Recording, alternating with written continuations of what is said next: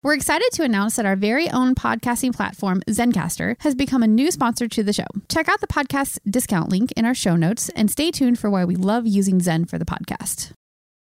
You're listening to the Archaeology Podcast Network. Hello and welcome to the Archaeotech Podcast, episode 117. I'm your host, Chris Webster, with my co-host, Paul Zimmerman. Today we talked to Sean Field of Notre Dame about his research into the Chacoan Road Network. Let's get to it. All right, as I said in the introduction, we are interviewing Sean Field. He is a doctoral student at the University of Notre Dame. Sean is a geospatial archaeologist that focuses on Chaco and Mesa Verde regions of the American Southwest. His research interests include interaction, settlement, and climate variability. The paper we'll be discussing is linked in the show notes, and it's called A Least Cost Analysis, Correlative Modeling of the Chaco Regional Road System. And again, you can find that link in the show notes. All right, welcome to the show, everybody. And Paul, how you doing on this Thanksgiving Day? Oh, I'm doing pretty good. How you doing today? Stuffed yet? Good. I know. It's actually kind of funny talking about that because I'm going to pull the curtain back a little bit. We're recording a week and a half before Thanksgiving. I am stuffed. But I'm also stuffed. Yeah. I actually I'm practicing. Just had lunch. Nice. Well, hopefully everyone is enjoying family time. Chances are, if you're listening to this on Thanksgiving Day, you're sick of family and you're listening to our podcast instead, but we'll hope that it all works out. All right. So we have a fantastic guest today. His name is Sean Field, as I read in the bio and the introduction. So Sean, welcome to the show. Yeah. Thanks for having me. Great. You brought my memory back, because we're going to talk about Chaco Canyon and the Chaco road system and go down some areas like that. But man, I got a chance to work near Chaco Canyon on a CRM project probably 5-6 years ago, or more actually. Awesome. I think more than that. Yeah, we were actually staying in this branch townhouse. We weren't working anywhere with the Chaco Canyon stuff, but it could have been a Chacoan outlier, I guess. Right. But then during our days off, my wife and I, we would just for the first, I think 3 or 4 sessions of days off, we just went to Chaco Canyon and did some of the hikes up to Pueblo Bonito, Pueblo Alto, of course, Pueblo Penasco Blanca, I think it's called. Yeah, Penasco Blanco. That's a great. Yeah, isn't it though? Saw the supernova petroglyph and all that or pictograph, and it was just a good time. So thanks for bringing all that back. Yeah, no problem. Glad I can help. Yeah. So why don't you just give us an overview of what we're going to talk about here, what you were studying over at Chaco Canyon, then we'll go from there. Yeah. So Chaco roads are really an integral part of whatever we're talking about when we're looking at the archaeology of Chaco, right? And so when people are talking about Chaco, it's, it captures the imagination, and a lot of archaeologists like Steve Legson have done a great job of talking about, it really is different than what we see in a lot of the ancestral Pueblo world, right? So it's not only the big great houses in the canyon, but it's also the system, if you want to use that word, similar style architectural complexes that are scattered throughout an area as large as Ireland, right? And so a big question is, how do all of those sites relate to each other? And why do we see such a similar tradition being practiced across such a large area, right? So what mechanisms are controlling those shared architectural traditions, at least, if not ceramic traditions and other more social traditions beyond what we see in the archaeological record? So to kind of answer that question, or one way to get at it, is to look at Chaco roads, which are these really kind of interesting and complex components of the archaeological landscape. They're these super wide, linear features. They're depressions, basically, that can go on for tens of miles in full continuous segments, and they radiate out from the canyon. And there's at least 5 or 6, if not more, large regional roads, which supposedly connect Chaco Canyon with kind of the outlier system that's 60 plus kilometers in distance from the canyon. So people have been, ever since, archaeologists started using aerial imagery, and this is really actually aerial observation. They were up in planes and getting aerial photographs. You can see them very well from there, whereas it's hard to see roads from the ground surface. But ever since they started using those data in the late 70s, Chaco roads became a really important component of understanding the Chaco system. And so they developed a lot of really cool data and maps about these things, but it's really hard to figure out what they were actually used for. So when GIS and computational analyses became popular, some people like John Cantner started to do research about using least cost analyses to figure out why people might be using roads at a time when they weren't using beasts of burden, they didn't have wheels, there wasn't, things that you would traditionally associate to people using large roads for. And so least cost analysis is a way to basically say, how can we model how people are moving optimally in a landscape? And I took that, paired it with roads to figure out, were roads being used as optimal pathways for the economic movement of specific items or resources.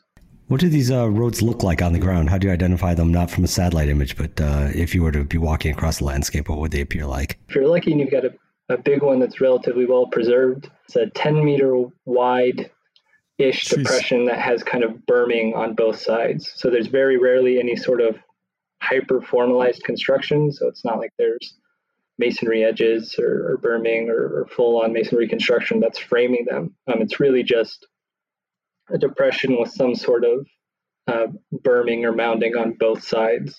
And they're relatively straight in comparison to other types of linear features that you might see. And these are deliberately constructed? They're not just accidental from people walking over the same place repeatedly? I think they're a little bit of both, which makes them really difficult to identify and also difficult to understand what they were used for, right? So most of the roads that you see across the entire landscape, they were formally constructed, and probably what occurred was the debris from where the roadway would be was moved and pushed to the edges, right? So that clearing activity created kind of the central lane of the road, and then all the debris was moved to the sides, and that kind of created the berming, which gives you the general representation of a road. But then continuous use of those probably further formalized the general morphology or characteristics of that feature. Yeah, this is so insane. I didn't really look at the roads that much when we were there. I didn't actually quite honestly think about it that much, but I've heard them referred to as the Chacoan road network and roads and stuff like that before. And I just thought maybe that's a regional thing, why they're calling that, because normally you hear of Native American trail systems and other things, but it's like, my God, I didn't realize they were up to 10 meters wide. I mean, that's like a haul road on a mine. Yeah, they're kind of ridiculously large. Yeah. Right? For unnecessarily large.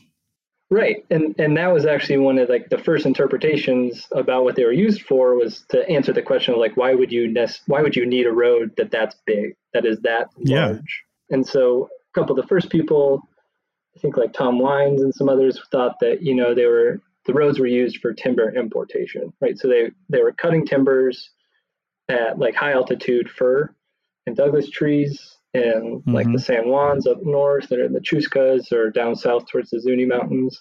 They were cutting them there, and then they were transporting them, a really long way, and then moving them to the canyon. So the early interpretations were that they were carrying them kind of widthwise.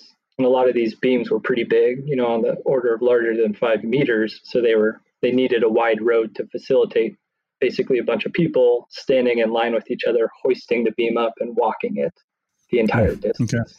What questions was your research specifically trying to answer?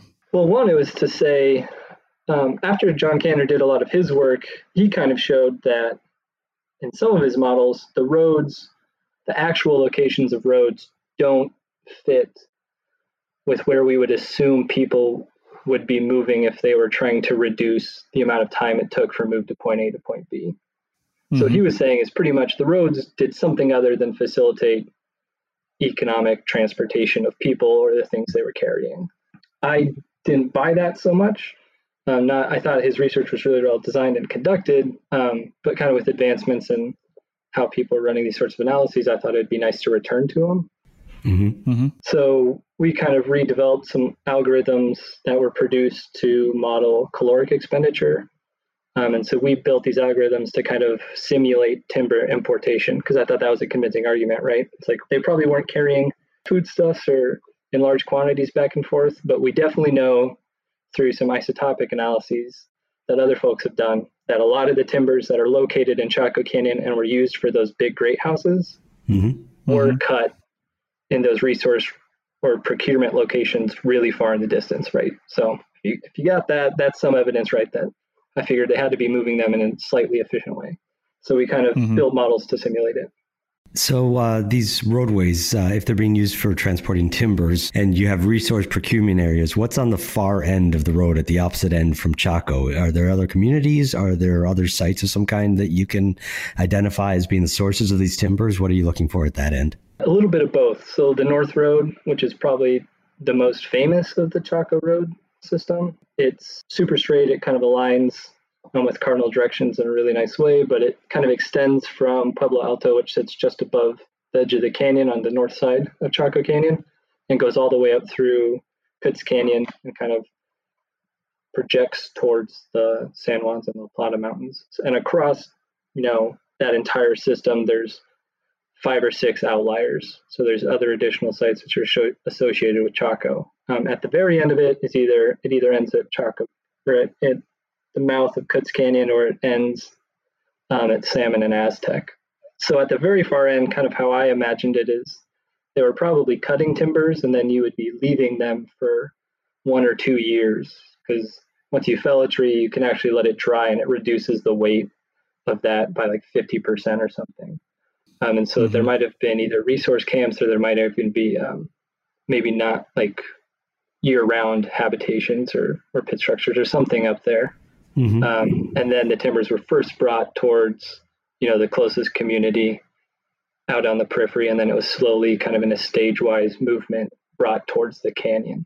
I was just taking a look at one of your maps here within the research. One of your models that you used was called least cost modeling, and it totally makes sense. And I want to talk about some of these paths and how they lined up with projected road alignments and actual road alignments, and the suggested road alignments based on the paths. But first, tell our audience what is least cost modeling. How did you come up with these equations that you used here, and how does this what are the kind of inputs you use to get this to work? Least cost modeling has been, I don't know the amount of ecologists or economists, but people a lot smarter than me developed these methods and all the algorithms. So least cost modeling basically takes a raster or a matrix data set, right, which has values for each cell. And then it multiplies that entire data set basically by a series of algorithms or inputs, which basically allows a computer to crunch all those numbers and say, what is the easiest way along a matrix to get from point A to point B? So where's the path with the least accrued cost? And you can use different algorithms to simulate what people are trying to optimize. So most people use an algorithm called Tobler's algorithm, which is meant to be used in a case where you think people are trying to minimize the amount of time it takes to get from point A to point B. So, I thought that if you're carrying something super heavy, like we've all been out there either doing survey and you got a full pack on, right? Half the time you're worried about time. The other half the time you're like, oh my gosh, I feel exhausted, right? I'm actually thinking in terms of like physical exhaustion. So for me, caloric expenditure, energy expenditure is equally as valid of a component or condition that people could be thinking about optimizing. This group of researchers in the late 70s built this thing or constructed this algorithm based off of Army marching data. So they were basically capturing data about how much calories people were expending through using certain amounts of weight in their packs and how that changed when they were walking on different types of terrain and all sorts of things. So they have all these inputs. And then kind of we went back through the literature and kind of made some estimates based off of a lot of different data points to recreate in the best we could for fitting that algorithm, what it would be like to move a timber the size they are from really far away to Chaco Canyon. And then what do you, the modeling, and I take it it's in GIS, right? What's the tool set that you use? Yeah, you can do it in pretty much any sort of GIS out there. So a lot of the early ones were done in ArcGIS. There's a lot of clear workflows you can do it. You can also run it in R, which is super nice because it automates, and there's a lot of people who, some folks out there who have written the scripts really cleanly, and so you can, and they're out there on GitHub, which is super nice. But some folks out of BYU, one of the colleagues I work with, Kelsey Reese, They've all done a lot of really cool work with this stuff in R. So I did similar things. And I ran it in both R and ARC, and it's kind of a trade-off, whatever. You could do it in Q as well, I guess. You'd have to you'd have to be a lot more familiar with the grass, but pretty much any GIS will handle it. Why is it important to understand all this stuff? I mean, what's the real benefit here to figuring out, what the best path for these roads were and correlating that to where they're at now? Right.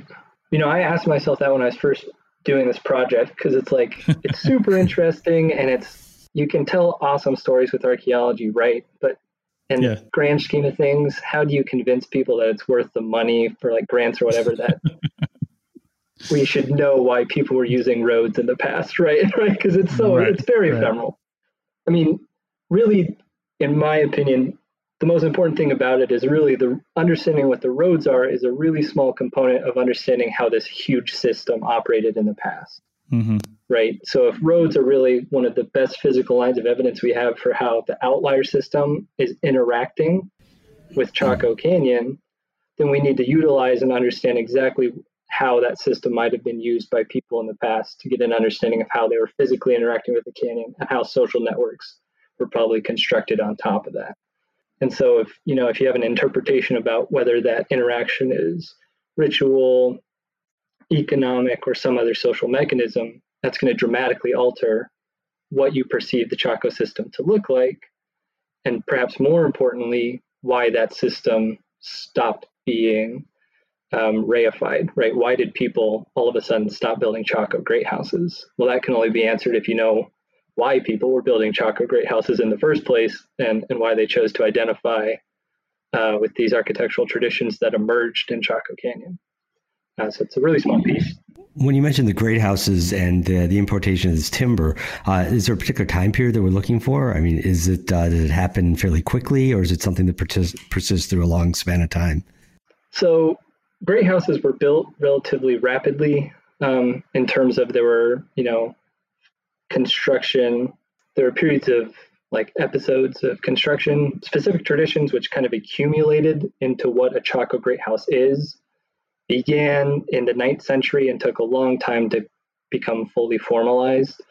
But kind of the classic Chaco period is the middle 11th through the middle 12th period. And so in that 100-year span, whatever specifically Chaco traditions that did emerge in the canyon, all those architectural practices wrapped up and formalized in the construction of an actual great house.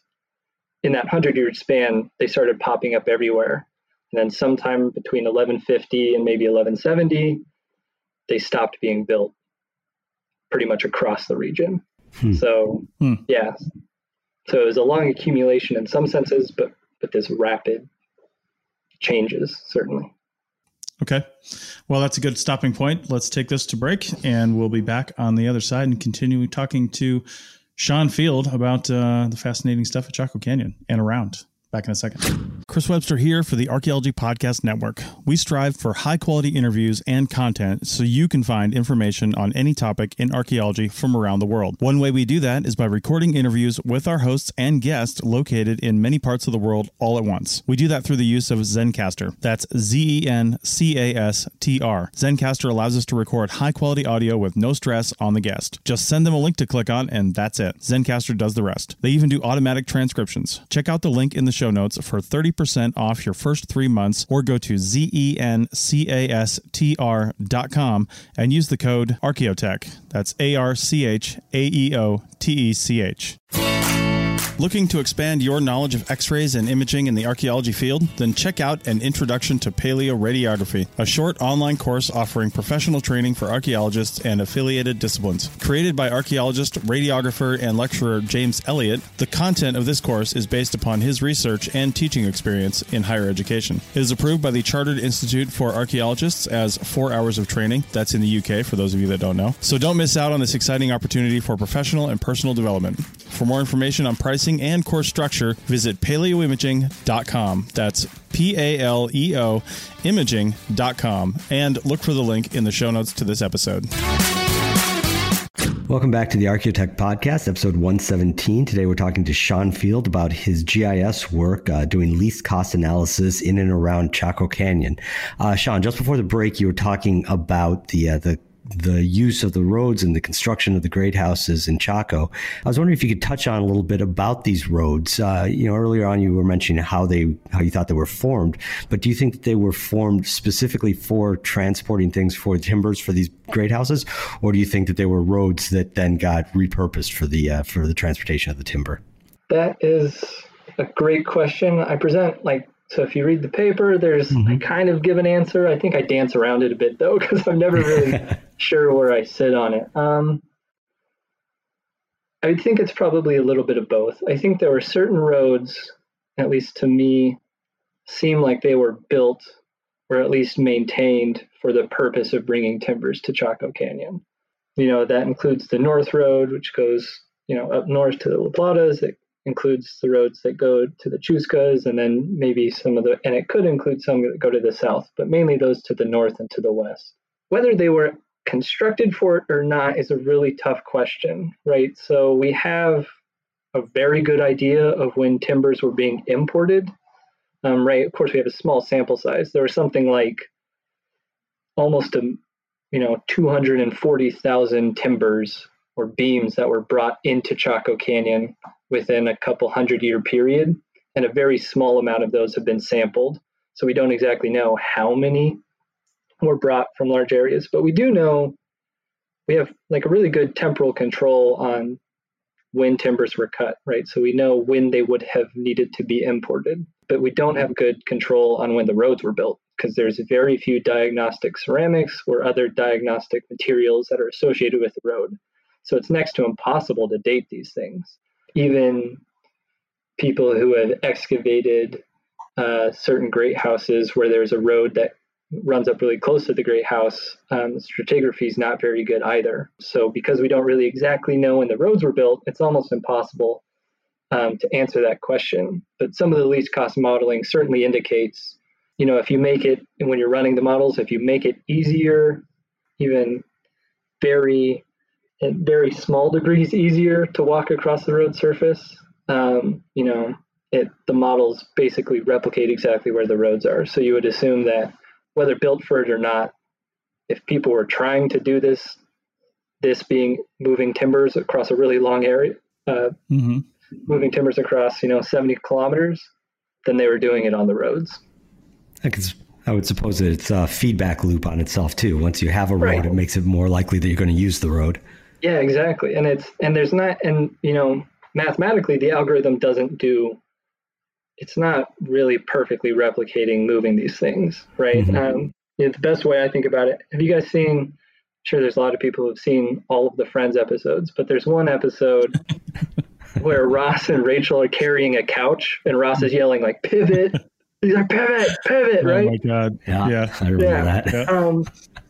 Well, pretty much how these algorithms work, right, is they're basically calculating slope between two points of elevation, right? And then they're amplifying that through the algorithm that you put in, right? So if you're on the front end of a beam that you're carrying, right, you're going downhill, you're carrying a lot more of the weight than the people above you, right? Yes. So mathematically, this doesn't actually account for that at all. It also doesn't account for how tired you can get. So it's pretty much mathematically saying that, the cost of traveling early in your movement is going to be as much as when you've been hiking all day, which isn't true energetically at all, I'm sure. So there's a lot of minor flaws in that, which I'm not currently equipped to handle, and you have to do a lot of other research just to answer those questions. Yeah. Now, I found it really interesting, actually, while you were addressing that in your article, because you do say that it doesn't appear that the timbers were dragged, so they would have been carried. Yeah. We don't have pack animals to carry them either. And it reminded me of something in my dissertation where I was looking at travel along the valley floor in Yemen, and trying to, there it was camel traffic. And so that tends to space out about every 40 kilometers, because that's about how far a camel caravan goes in a day. And so I was just trying to prove that the sites from the time period I was looking at were spaced roughly 40 kilometers apart. But I did it in GRASS GIS. I did a cost surface. Right. And what it showed was, yeah, sure, the most obvious is stick to the bottom of the wadi bottom. But it did show also that you could go straight up the cliff faces up onto the high plateau that the wadi cut into. And obviously that wasn't right. And that was because the model that I was using, the R walk model in GRASS at the time, was modeled for human walking, not for camel caravans. And so I think I found it very interesting the way that you're addressing these questions about how many people are carrying one of these timbers and how long is the timber and such, because those are all things that weren't immediately obvious to me when I first looked at the article, but as I read that, it became very clear that those are real considerations. Yeah, and it's hard to account for all of that, and even methodologically, right? There's a lot that you can do with manipulating the cost surface to kind of to give some idea about how people would be to try to mimic some assumptions that you have about how people are actually acting in the past, right?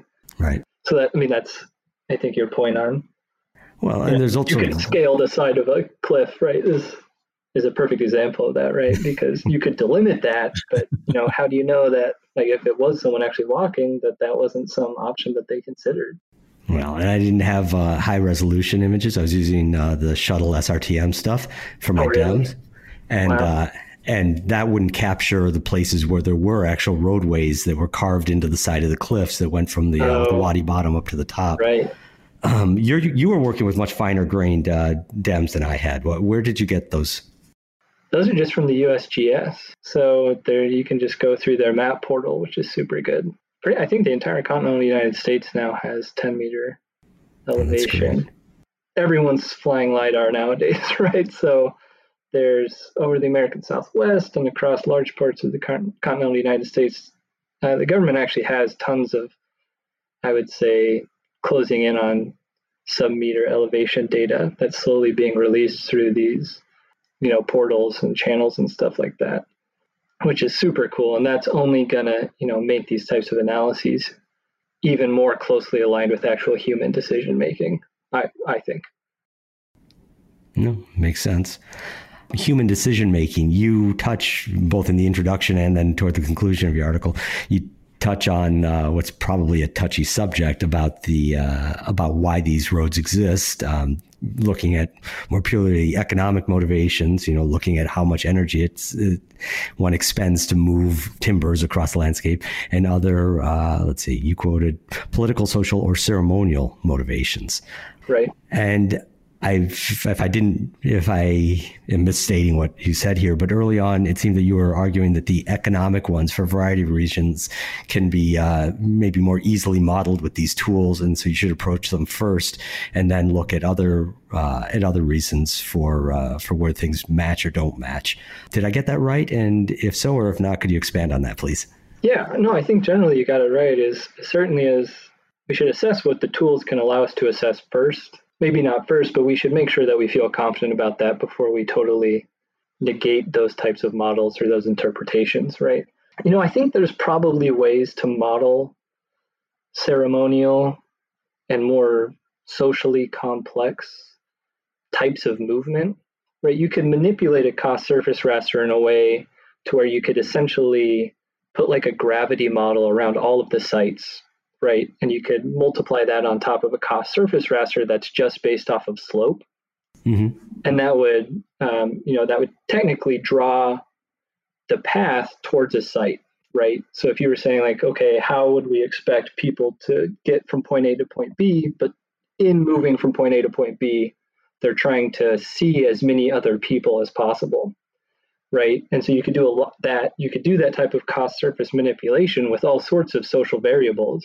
You would just have to be really confident in the assumptions, and you would have to be clear about how you're mathematically trying to represent those social or human decisions, right? And that's something that's super important. And a lot of other people have been working in Chaco far longer than me and saying some really cool things, is ideas that Chaco is a pilgrimage center, or that people were, going to Chaco for religious or ritual or ceremonial events, and they were doing this on an episodic basis. they also are indicating, that their Chaco great houses were built in places where they were meant to be seen. So they were in areas of high visibility. So you could even take, if you want to roll off the ideas about visibility in the Chaco world, you could just run a view shed across all of the sites along a roadway corridor, and then you could kind of basically multiply that on top of a cost surface raster. And then I'm sure that the path would be drawn towards areas of high visibility as long as you manipulated it in the right way. I guess that brings us to a danger, right? With modeling, you can get a model to do whatever you want to do as long as you're manipulating the parameters, right? So we have to be really careful that it's not circular, right? We're not just saying, gosh, I'd really like it to support this argument, so I'm going to build the parameters of the model in a way that the only outcome is going to be to support my analysis. So I think that's something that's always just a tension in GIS and in a lot of the methods and technologies being used in archaeology nowadays. Yeah, certainly. Another minor economic point here, but back to that the camel caravans example. They typically stop at cities or caravanserais, and availability of water is a huge driver of where those are located, where those nodes are. Was that a factor in your study at all? Availability of water, travel distances, those sorts of things. Water distances wasn't. That's actually a really great point that I didn't think about at all. Oh, sorry. No, I think that's brilliant. We thought about it only in terms of we calculated not only from the resource procurement zones to the canyon, but also from site to next nearest site. So we kind of got to it and saying okay, people aren't going to be able to walk for 4 days on end, right? So they're going to want to kind of stop at places where they can sleep overnight and kind of rest a little bit. So I guess water's built into that because you would assume that there's available sustenance at the places you're stopping, but if you weren't doing that, then there's no doubt the distances are so great that you would need to factor in how you're going to eat and drink when doing these sort of activities. So that's really clever. How about seasonality? Do you have any input into how seasonality would have affected these, or if these activities happened during particular seasons and not others? The best thing we could do for that would be looking at some of the early wood and late wood and of the timber samples themselves. Oh, of course, yeah. But that's only going to give us an idea about when the tree was cut, right? So we don't really know exactly how much time was taken up between when it was cut, how long it was dry rested, and then how long it until it was actually imported. So it's really tough to say. I would assume, there's certain things where if we accept the notion that they were doing it optimally and they were trying to preserve as much energy as possible, moving in cold months where there's not snow would make the most sense, right? Because in a lot of these arid environments, it's easier to walk on non-compact earth. If it's slightly harder, there's a little bit of moisture, and that moisture is really cold because it makes a compact surface, versus you're not going to want to walk in the rain because that's miserable, and you're not going to walk when there's snow. But that would require... Tell that to archaeologists. Yeah, right. Yeah, that's exactly right. Oh, man. Chris's field CRM archaeologist comes out there. Right, yeah. Yo, walk in the snow my ass, I'll tell you what. Yeah, it does make you wonder how our procedures and things that we're leaving today will be interpreted in 2,000 years, and if we're gone from this planet, like looking at these Chacoan roads, and you're doing these analyses to say, well, what is least cost analysis says it all right there. What is the least amount of effort, it takes to get from here to there? What path is the best? But then take a look at one of our housing developments with windy, curvy roads that are put there on purpose, just because it looks prettier than a straight road, Yeah, exactly. So there's so many other components that go into decision making, right? Sure. Then beyond we just want to do it. And there was something I saw a study that this architectural group they were hired by a college to put in like concrete walkways across the campus, right? And so what they did is actually they took a 6-month period where they just didn't do anything, and they watched where people were going themselves. And then they put the pathways there to kind of like only put concrete where they knew people were already walking, right? And something they struggled with is they saw that where people were walking changed across time, across seasons. It was dependent on, how many people were in each dorm, how many classes they had, what the makeup of was the majors and minors and all that sort of stuff, right? It's like, how do you handle that? Controlling for all of that nuance 1,000 years ago, right? Yeah, indeed. All right. Well, we are just about out of time here, Sean. Where are you going from here? What are you studying next? So I'm working in Mesa Verde. So up in Mesa Verde National Park. So I'm hopefully getting my doctorate. I actually just finished my comprehensive exams. So that congrats. Yeah, thank you. Yeah. Happy to never have to do that again. Oh, yeah. But I'm working up on a possible Chaco outlier up in Mesa Verde National Park called Farview with Dr. Donna Glowacki.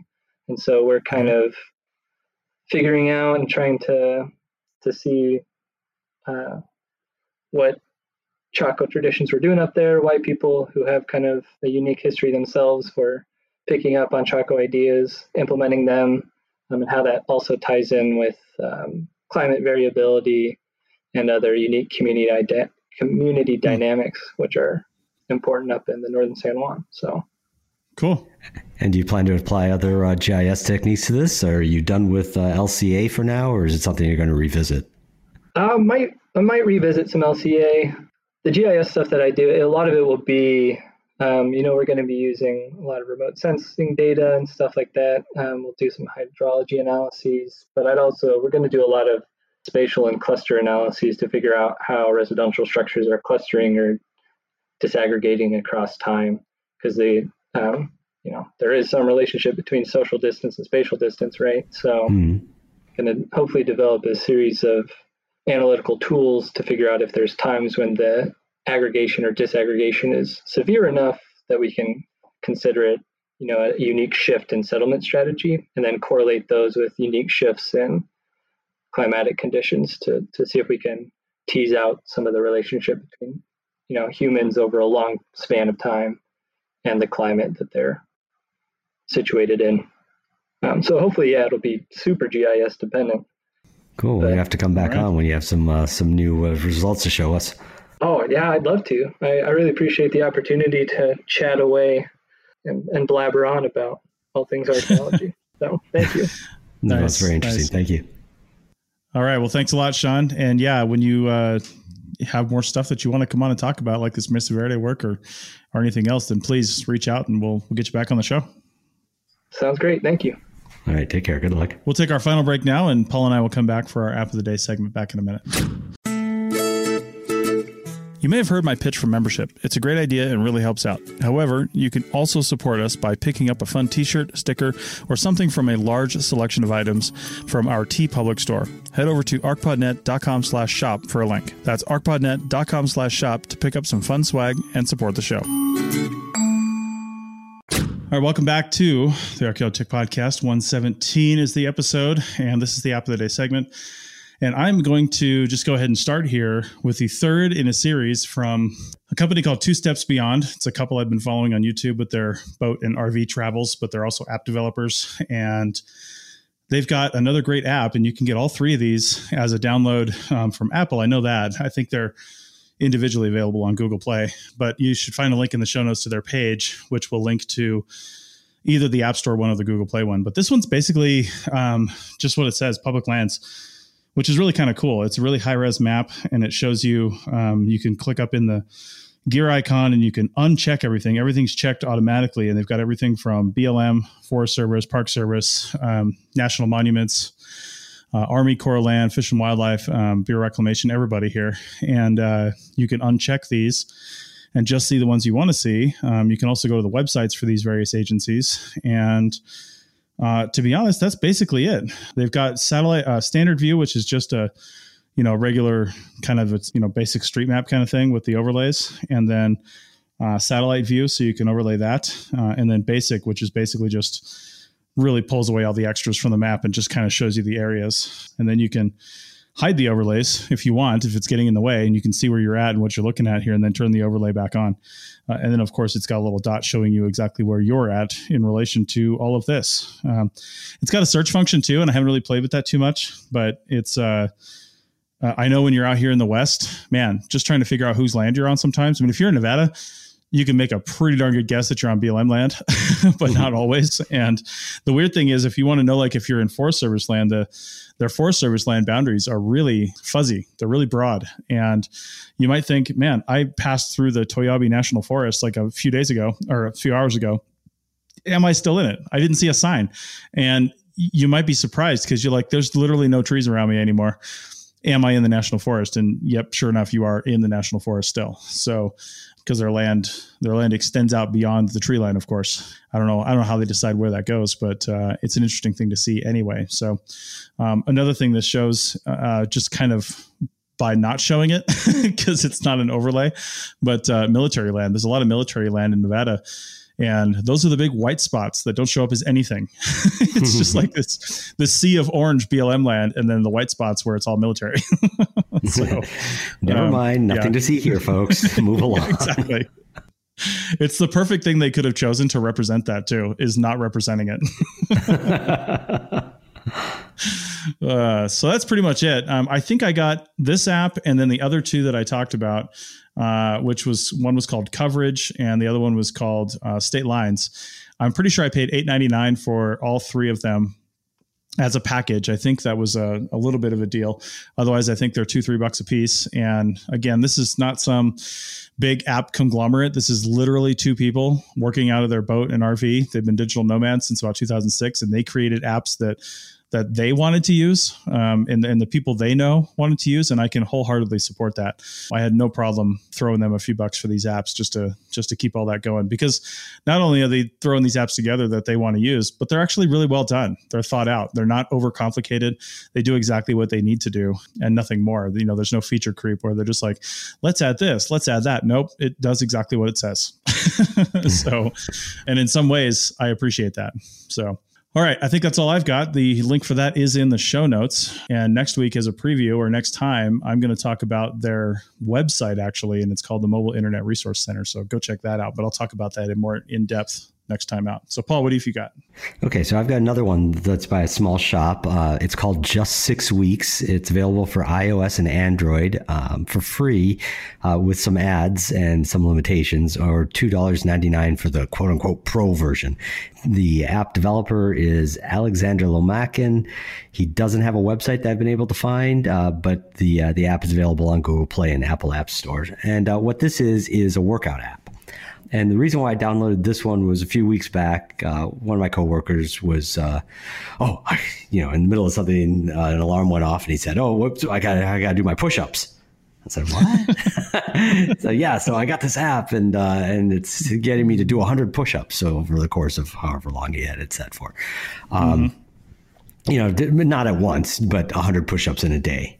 And that's what he was going to. And he is a very avid user of different apps and things. So after a couple times of that interruption, over the course of a week, I decided to go take a look because, I could probably use doing some push-ups myself.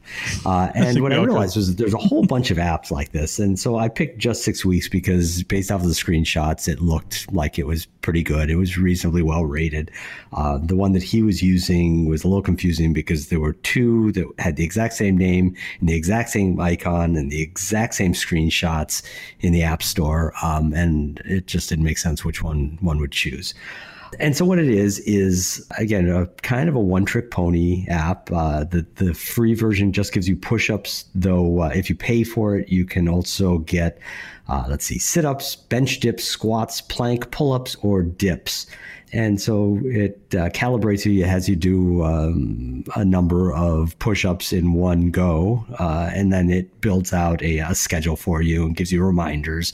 It's not to single out this particular app. It seems totally fine. It's just that it was interesting to me that these exercise ones have become such a big thing, that there were so many of them available on the App Store. I shouldn't have been surprised because a few years ago, there was the 7-minute workout ones. I think that was started by Johnson & Johnson. Certainly the Johnson & Johnson one is one I still have on my phone. And the reason why I wanted to talk about this is, I'm sure that this app is just fine. I'm probably won't be using it myself because I absolutely hate working out. I like exercise. I hate working out. It's weird. It's me. That's why I have this 7-minute workout that I never look at and haven't used other than for a couple months when I first got it. But Johnson & Johnson, at least, I had some ability to believe that there was some hard science behind what they had done. This other one, the guy might be great. He might be extremely smart. He might even have, a background in sports medicine or something, but I don't really know. And I certainly don't know it across all the dozens of different push-up apps that I saw.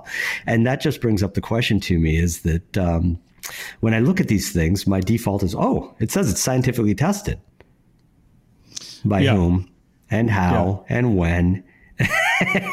I don't actually know the answers to any of those questions. So, if you're looking at these, look at them, but maybe carry that little caveat around that you might not necessarily get what's advertised on the tin.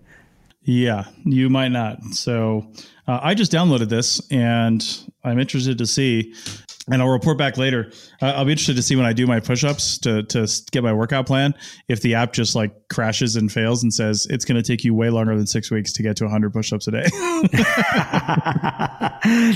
The one thing I found odd about it when I first did my push-ups was that I couldn't figure out how to put the number. There was a circle with a 0 in it, and I'm like, well, I definitely did more than 0. But I couldn't like tap anything. And then it turned out that they had a strange interface that was kind of, like a picker where you scroll through a list of something, but it was horizontal. And so I had to scroll off to the right to about 86 or whatever I did. Not really 86. Not really 86. Somewhat less than that. Somewhat. So that was a little weird. But other than that, no, I did more than 6. I did more than 8. So that was a little weird. And we'll see if I continue to use it as we go forward. If I find other, interface oddities about this one, but everything else seems really straightforward. It's got graphing, it's got the alarms. You can set custom alarms. It shows you in little tiles once it's done that first assessment what you're going to do. So it told me when I finished with the initial set, it said to give myself 2 or 3 days break before I actually start in on it. I don't think I'm going to need to go 3 days, but and then it says week 1, day 1, and it's got me 8, 9, 10, 8, and 6 plus, and I can start that. And then week 1, day 2, which would be a couple days after that, and so on. And so it's broken down into nice tabs that I can flip through. So I know what to expect coming up week by week. We'll maybe report back to see if this actually gets me doing push-ups. Well, I will tell you what, 6 weeks from now is 3 episodes from now. So on episode 120, if you made 100 push-ups a day by then, we'll just put up a picture of your bicep with no explanation, and only dedicated listeners to the Archaeotech podcast will know what that means. They're going to look and say, this guy's really scrawny. That's one of the reasons why I don't like working out, because my upper body does not build muscle. Never has. I can be strong, but not muscular. And so it's a little, after a bit, it gets a little depressing. Yeah. All right. Well, I think that's enough for this time. We've got a lot of interviews actually scheduled, so that's going to be great. Next time we're going to Mesa Verde. Sean was talking about that. It's actually one of his colleagues that we're going to be talking to. So tune in for that next time. And then we've got a few more good episodes all the way out into January that we're really looking forward to. So if you're interested in talking to us about your research, or you know somebody that would be a great interview subject for us, then reach out. Our contact info is in the show notes. If you've got something to write down now, it's just chris@archaeologypodcastnetwork.com is a good start. Or if you happen to be looking at the page for this on the web, over on the right side in the column, there's a little link that says schedule an interview. Again, we're out to end of January, I think, right now. So, you got some time to think about it and plan. But yeah, we're always looking for new interviews. So, all right. Well, thanks a lot, Paul. Thanks, Chris. Yep. And we'll see everybody next time. Take care. Bye.